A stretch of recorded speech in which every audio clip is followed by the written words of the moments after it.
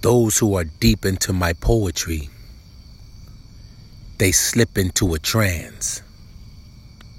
Meticulous, I'm reactivating their pineal glands. Once activated, they're stuck with me, permanently a fan. Many times I am reminded that I'm not the average man. I look like one at first appearance, with a slightly darker tan. Okay, I'm far beyond melanated, but that's part of nature's plan. To captivate it helps you listen to the words that I say.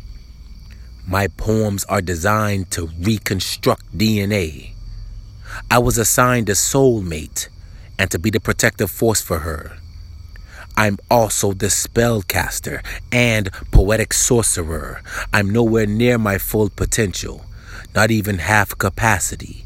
Nature doesn't have the audacity to send another one after me. I'll just be back again with another vessel in black skin. If you haven't noticed by now, I've been destined to win.